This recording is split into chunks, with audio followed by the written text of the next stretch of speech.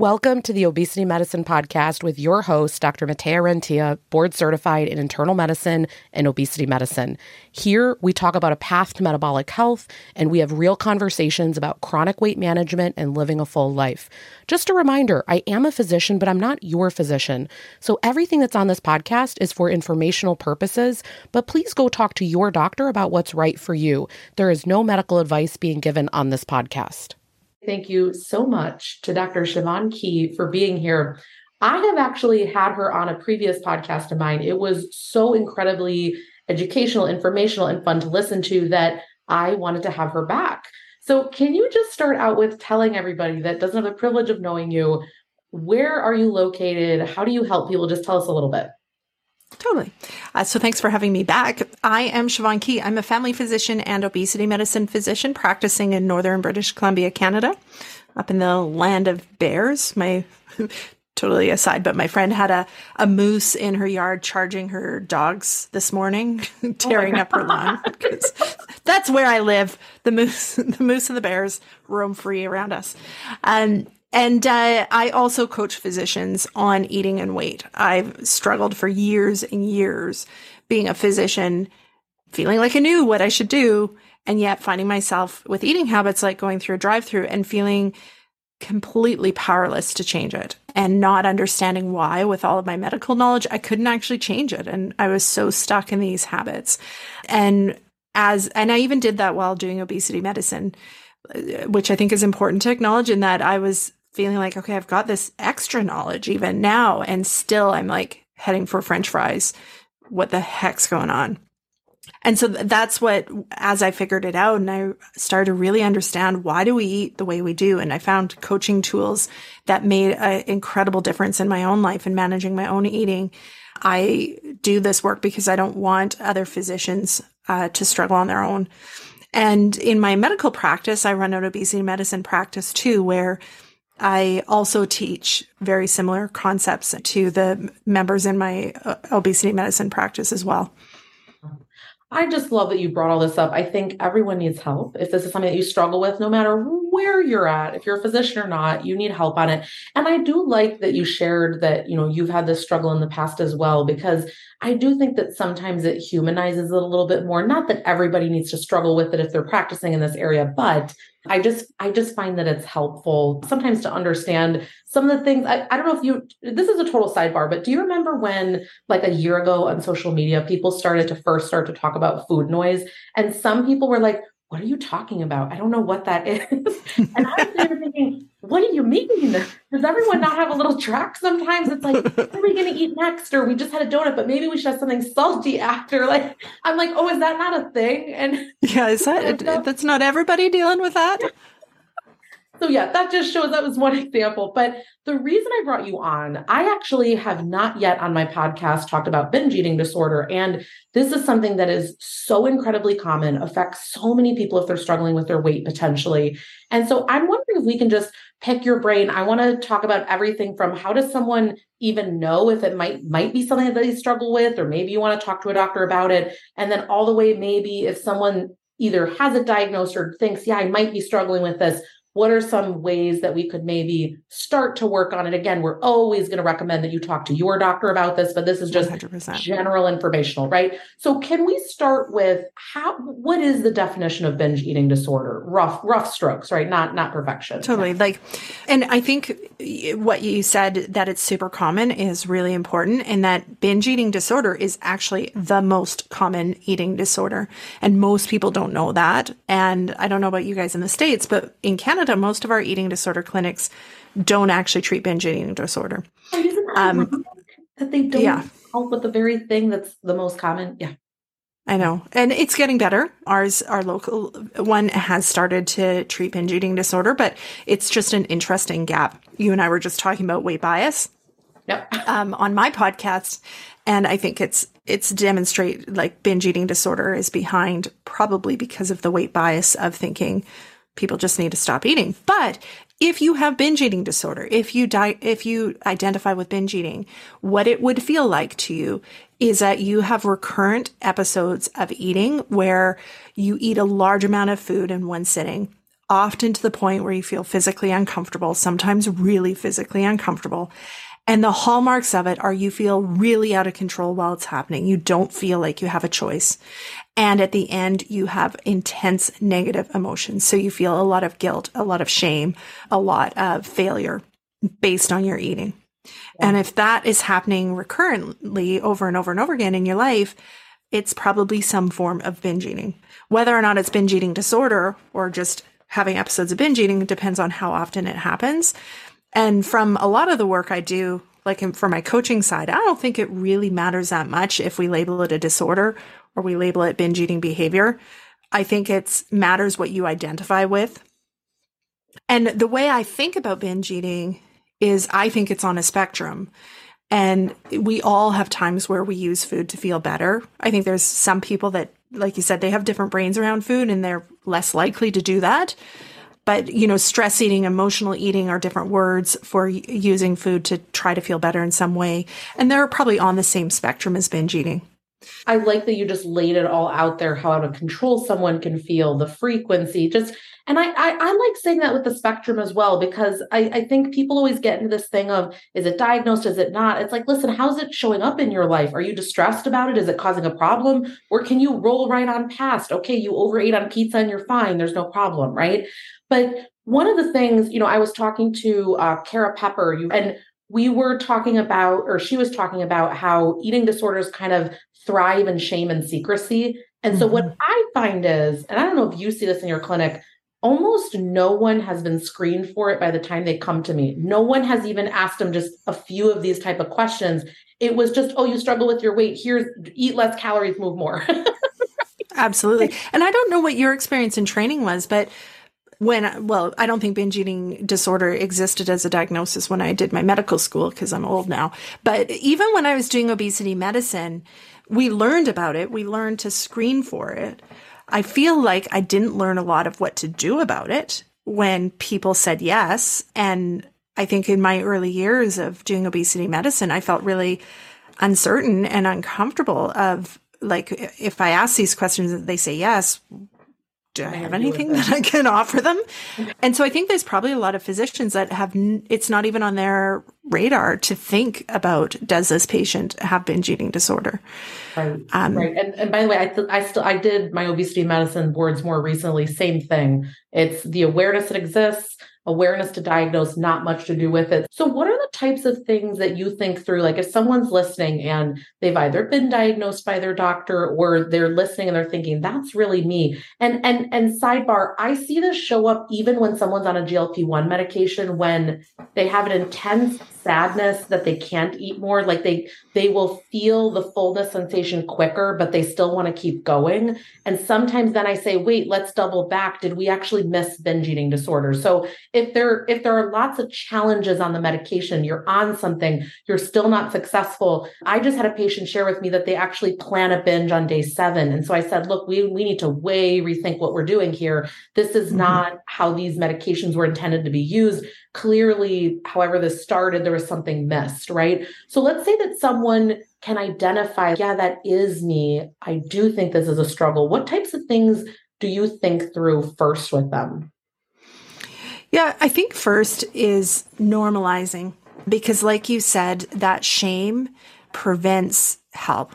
And I think it's fantastic that those patients were able to say to you, I'm having like some binging type urges or binging behavior, because it's something I specifically talk to my patients about.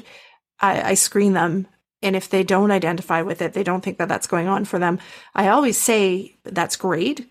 But just so you're aware, if this were to come up, it's something I really want you to come talk to me about, because there's stuff I can do to help you. Because otherwise I think it gets just hidden. And because one of the hallmark part of the definition of binge eating disorder is this shame.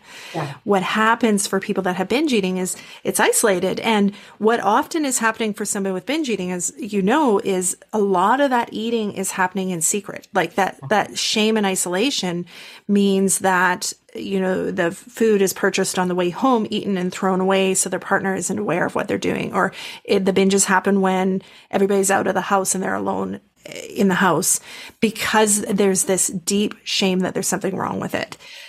And as much as possible, for those of you listening, if you're identifying, recognize there's nothing wrong with it. The way I think about binge eating disorder and binge eating behavior is that at some point, your brain recognized food could help you feel better. And it used it, and it did. And I think that's really important to acknowledge, is eating in these situations where you have an intense emotion, it does make you feel better. And your brain learned that really, really well. Yeah. And it's become the kind of the main answer that your brain wants to use when it wants to feel better. So that intensity of that urge to binge as it's building isn't your brain trying to hurt you or do something bad to you. It's your brain being like, you are really, really uncomfortable right now. There is stuff going on, and I want to help you. I want you to feel better. Let's try this. It helped in the past. I think if we can rephrase it like that, it takes some of that shame away. It makes it easier to look at the behaviors, because if eating is cloaked in this like really thick layer of shame, you can't even look at it. Totally. Like you can't even be curious about it, because the shameful stuff we just want to like hide and move on from.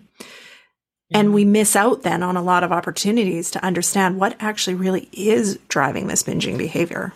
I really like what you said about awareness, because I think that people often, what I see, they want to jump to weight loss, right? They're like, get me there already. Let this weight be off. And it's like, hold on. There are some things that need to happen before that. Can you talk a little bit about, once there's awareness there, you've realized, okay, this is something I struggle with. I'm acknowledging that this is maybe potentially really painful to talk about or even to address. What do you then kind of steer people in what direction as far as with help? Yeah. So I think once you recognize there's a binging pattern happening, what I talk to people about is stabilization of their eating, because there's something called a binge restrict cycle that is often occurring when you've had binge eating. And what that looks like is you have a binge or an overeating episode, and then your brain starts thinking, I can't believe I did that again. I never should have done that. A lot of negative thoughts making you feel bad. And then the next thoughts are often, okay, I'm going to do better tomorrow. I'm going to be extra careful tomorrow. Start to have thoughts about trying to compensate for the food you've eaten. Maybe you think you're going to like eat lighter, pack only a little salad, fast throughout the morning when you don't normally do fasting. It can show up in lots of ways. And that flips you onto the restrict side of that cycle. Right. Restriction feels crummy. It feels okay first thing in the morning because we have our full supply of our decision-making capacity, and all of our willpower hasn't been sapped by the stress of the day. So it feels okay. So when you wake up, you're like, it's okay. I'll just fast this morning, or I can just have that really light little salad at lunch with that dry little chicken breast to try and compensate. But then as you go through your day, that restriction starts to build, the day's stressors start to build, and that pushes you back to the restrict cycle. So if you're actively binging and you're like, I need to lose weight, which is super common, then what that ends up doing is your brain pushes harder on that restrict lever. Yeah. And it generally destabilizes your eating. So you may be restricting, but you also might be binging more. And the outcome is likely going to be that you're not seeing weight loss, which then is frustrating, which then often will make you push the restrict lever more and work harder on that side, and it keeps destabilizing. So when I talk to people who have active binging and we want to work on weight, ultimately, the very first step is we have to stabilize this eating. We have to understand what's going on, why this eating is occurring. Depending which environment I am when I'm working with them, we talk about medication because there are medications that are approved for binge eating. Or if it's just a coaching environment, we really work on like the mindset approach, which I think is very, very powerful. And cognitive behavioral therapy has very good evidence for treatment of binge eating disorder too. Yep. I think some people in the binge eating world would say, if you have binge eating, you should never, ever try to lose weight. And I don't necessarily believe that. I think if you have a history of binge eating, we have to focus on stability. And then if we're doing something to try to actually lose weight, that eating stability needs to always be the main goal. And if we do something to try to lose weight and you notice that binges come back and destabilize, then we need to take a step back and be like, okay, why did that happen? What was going on? I think other messaging that I hear about binge eating disorder that I don't necessarily agree with is if you have binge eating disorder, you can never restrict anything. Right. Right? Like you have to everything in moderation. And what I know through coaching and through all the mindset work that I've done is that restriction is not based on the food we eat or the food we say no to. And that's the mistake that when people are looking at it, they think restriction happens when you say no to a food. Restriction comes from your thoughts about the action of saying no to that food. Yeah. And a really good example of that is, if somebody's vegan, which is on paper a very restrictive diet, there's a lot of things you can't eat if you're vegan. If you really believe in your reasons for being vegan, you probably don't experience restriction when you're making those decisions. Versus when I first started eating low carb and I spent my whole time thinking about bread and how lovely it would be to be able to eat bread, I experienced a lot of restriction because my thoughts when I was saying no to those things created the restriction. So I think this is an important point because I think we have to be really careful when we're talking about these eating behaviors that however we're viewing it, we're empowering the person with the eating behavior. And when we say, because you've had a history of this eating behavior, you are never allowed to lose weight. You are never allowed to decide that, you need to reduce your carbohydrates because it will always worsen your binge eating. I think that's a really disempowering approach. And that's kind of the medical view of binge eating disorder. And so my view is modifying the medical view with coaching. And I'd be interested to hear your take on it. I love that you brought this up because as you were talking, I was like, there's a difference between mental versus physical restriction. And it's like you said, I'm the same as you. I don't think that because this one thing existed in the past that you can never again in certain areas work on things. And it's exactly like you said, the way in which you're thinking about things greatly impacts stuff. And what I was thinking about here is that often it's very loving to, I don't like to use the word restrict, but to maybe not choose certain foods, right? Because you might know it's very sugar and fat packed. And when you have it, you just get all the urges and cravings in the world. Having to deal with those urges and cravings and those negative thought patterns, that can be overwhelming for someone. And so sometimes I'm really big into support the physiology first. Sometimes it's really loving to say, I'm going to do these other things because I know my body, just like a car, it functions better on certain things. And now that's going to be different for everyone. So that's why we're not sitting here saying, everybody do this, everybody do that. I think it's about, are you stabilized? Are you liking what you're doing? Do you feel empowered? That's a very different lane than when binge eating disorder is running the show and you feel out of control and you're feeling shame about it. We're almost describing the opposite then. So I agree with you. I don't like this approach where people can never get help then just because of something in the past. I think we have very similar philosophies on that. Mm-hmm. And I think, for people listening, not everybody's going to have our philosophy on it, right. But, I think really if it's your life, really kind of work on what ways of thinking about this really make me feel in control, because by definition, you've probably spent a lot of years feeling out of control. And part of the treatment, part of managing it is learning how to take back that control. And I think we can, you can do that around the food, but we also can do that just in how you view the fact that you have binge eating behavior.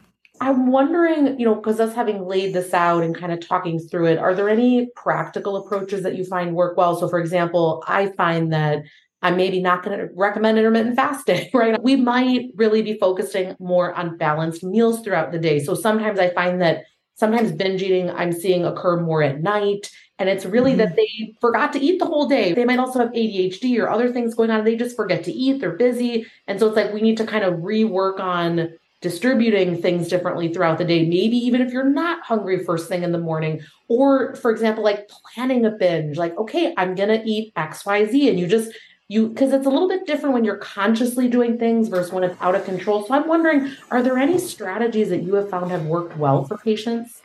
Yeah, totally. Lots. I got lots. We can fill an hour. The first thing, and I think this will sound oversimplified maybe, but this is the most important thing, is by opening up and reaching for help when you have binge eating, that in its own is a huge piece of recovery. Stepping out of that shame, because that shame that's part of the disorder holds you in isolation. And when you're in isolation, it's really hard to see these patterns and start to feel in control. And it's really hard to believe that you could be in control. Because, for those of you who are listening who are identifying with this, that out of control feeling is extremely intense. So the first practical tip is get help. Binge eating is something that's really difficult to manage on your own. There are books and stuff, but I honestly think one of support with a person who is knowledgeable about binge eating is probably your best bet.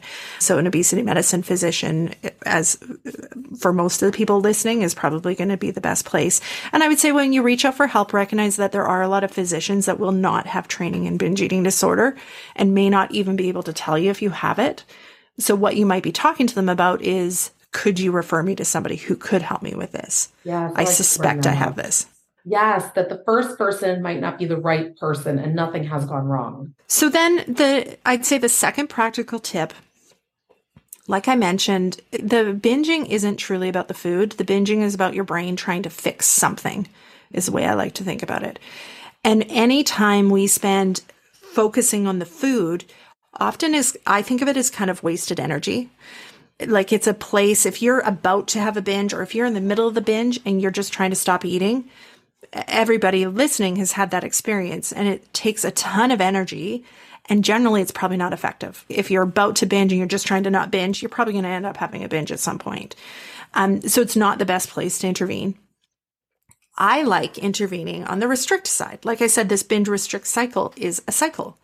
So we can step out of that circle and break that cycle at any point. Everybody listening has probably tried stepping out on that binge or overeat side and knows that that's not really effective. But if you just, when your brain starts saying this stuff like, okay, now I need to be extra careful and I'm going to do this and I should never have done that. If you can just answer it with, you know what, all I need to do is get back to my normal. Or I love it if we can switch from restrict to almost abundance and be like, you know what, I'm just going to focus on eating food that really satisfies me today. Part of my recovery from when I have a binge is I'm going to really just focus on eating enough so I feel very satisfied. It's a very different way of thinking about the food than what you naturally will after a binge. And it ties into what you were saying, Matea, of like, that might mean then you eat 3 meals a day those days. And even if maybe other times you do fast, after a binge might not be the time to be doing it. Right. And you can be curious whether fasting is actually a useful tool with you or if it destabilizes the eating. So stepping out, number one, reaching for help. Number two, stepping out on the restrict side. It's easier. You don't get as much resistance from your brain about stepping out. It still might not feel comfortable because you're so used to being in that cycle and thinking that tough love is going to fix it. But I can tell you, if you're listening to this, you have tried enough tough love to show yourself that it is not going to fix it. It is not the answer. The answer is compassion. But part of this disorder is that you've been kind of taught or internalized something about you don't deserve compassion around this eating, and we need to work on that. Yeah. So the stepping out of the restriction, and then the other piece of that, so number 3, would be when your brain wants to really hone in on the food, like, I can't believe I ate that. Why am I always eating this? Work on practicing zooming out. Work on being like, this was not, so if I use my example of like ending up in the drive-thru eating French fries is what I struggled with for so long. When I was sitting there focusing on why do I always eat French fries? Why can't I stop eating French fries? I didn't get very far in it. When I learned to zoom out and be like, oh, here I am eating French fries again. I wonder what was going on. Like, what was today like? When did I start thinking about these? What was I doing when I started to think about them? So you can almost use the binge as like a bit of a flag from your brain going, woohoo, something over here that we need to pay attention to. And you can get curious, but the being just focused on the food, like I shouldn't have eaten that, or why did I eat that much? That's not going to actually help you.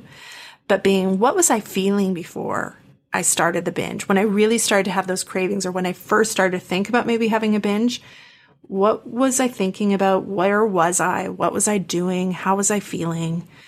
How did I sleep last night? Did I have a fight with my spouse yesterday? Because sometimes binges, the trigger actually didn't happen today. It might be something that's been bugging you for a couple of days and it's built to this point. Right. And really working on speaking kindly to yourself, because in this, the tough love doesn't allow you to have curiosity. When you're telling yourself that eating itself is wrong, I always say it just kind of builds a brick wall around it. There's no space for understanding why it's there if it's just this wrong, shameful thing. Right. All the steps are amazing that you said. And the only thing I would add to this is that this takes time. And so again, if you're going in there with an urgency about weight loss or what needs to happen, everything that you just mentioned, that needs to happen on its own timeline. So you getting curious, maybe you're still binging, but the win is that you're noticing what's happening and you're getting more familiar with it. I know I have a friend that really struggled with this, and she got a lot of help for it. And she just talked about this radical period of curiosity where she just really looked at, okay, what did I really think about my kids when they did that last night? And she got curious in a way that she had never been before. And that helped massively with healing that she just had never done. So everything you're saying, it sounds really good. And I want to also provide to people that if you've sought out some of this help and you maybe haven't been as successful as you feel you wanted to be, that maybe seeking someone else out, because I don't know about you, but I feel like the approach is very different that everyone takes, right? Like what you're saying intuitively to me sounds amazing, but maybe other people need a different setting, right? Do you see people that maybe they've struggled in one setting and then in another they thrive? Oh, yeah. And I would say, again, we're talking about binge eating as like this isolated entity, right. But there's so many things that influence it, right? Like if you have binge eating behavior and you're also significantly depressed or have really severe anxiety, that probably needs to be addressed in order for you to have the space in your mind to be curious. Like there's often a lot of different stuff. And I agree with you. Like there is no failure in treating this. This is not a one and done thing. It's not, I'm got to do it quick and get to goal. None of those mindsets will help you with this. This is something I'm figuring out and I'm probably going to be learning to manage for my life. I always say for binge eating, I think this is worthwhile talking about too, because often the people with binge eating view it as this like rotten little piece of them. Like it's this thing that they want cut out and they would like to leave it behind and never binge again.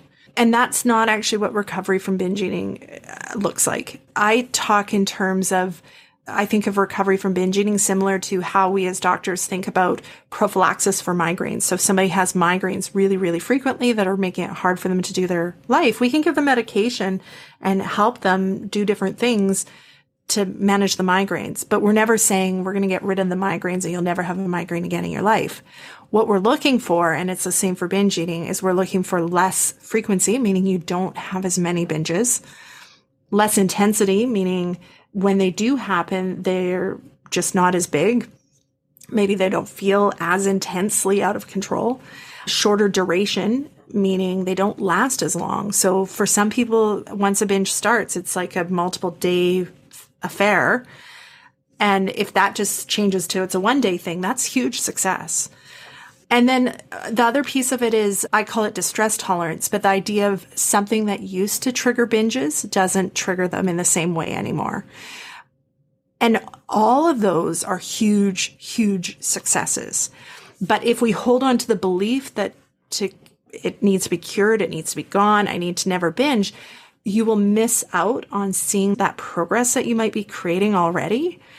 And when you can't see the progress you're creating, it kind of holds you in that shame pattern that we've been talking about that makes it really hard to keep progressing.